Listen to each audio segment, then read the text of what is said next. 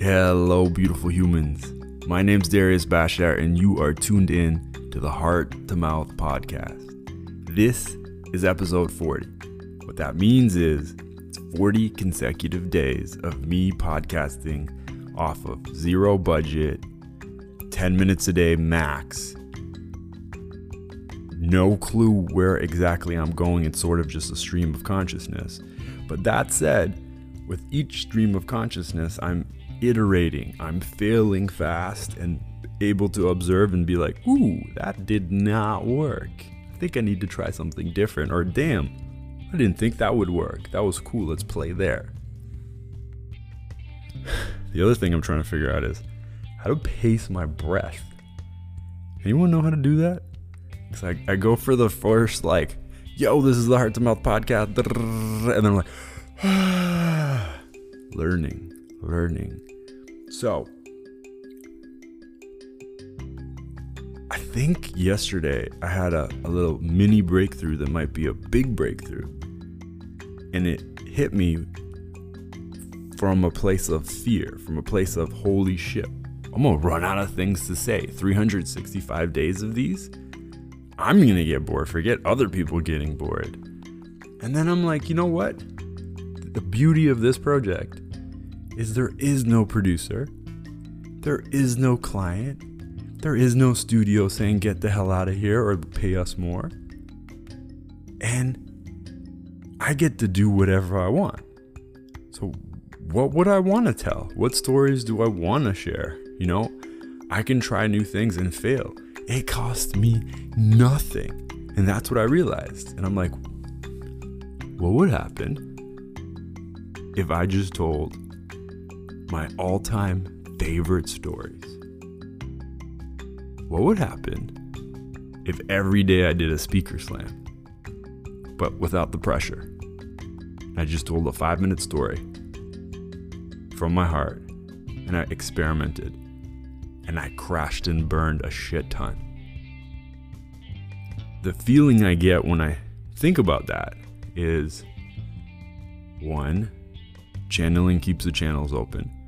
Just having that flow of words and thoughts come out of me, whether anyone's listening or not, it helps inform and ground the rest of my life, my writing, my photography, my relationships. 2, I don't know if any of you guys are out there that are like the idea of documenting your life. That's just so cool. Sometimes I see things through the lens of my grandkids. I'm like, damn, that'd be so cool if I had that from my parents or my grandparents, to be able to go back in time and get a glimpse, a taste of their consciousness, their thinking, their world.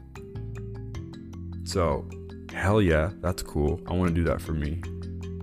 3, if I can tap into stuff by practicing every day that impacts other people and connects, and so far it has. I get emails all the time from you guys, almost one a day, to be honest, 1 or 2 a day.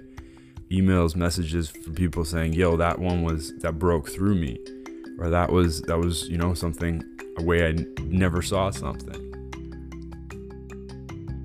And so really it's set up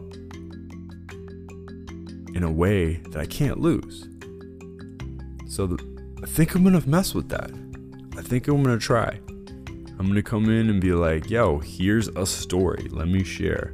Because I really do believe stories are the things that connect us. It's the fastest way for us to bond, to relate, to laugh. And that's another thing, man. I got to work on that laugh side. People who know me in real life know I'm a giant goofball. But if something happens when I hear my own voice and I see my own face and I'm performing, quote unquote, performing for social media and digital, and everything's so damn serious. And so I'm excited in 2019 to explore the digital Darius that's just as much of a goofball as the real life Darius. Heart to Mouth, episode 41. The other side note here is I was up pretty much all night working on a fashion editing project. and I am off my game today.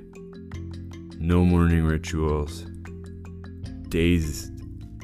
This is the first day I really didn't want to do this podcast, but I knew I would. But I really didn't want to do it, but here I am.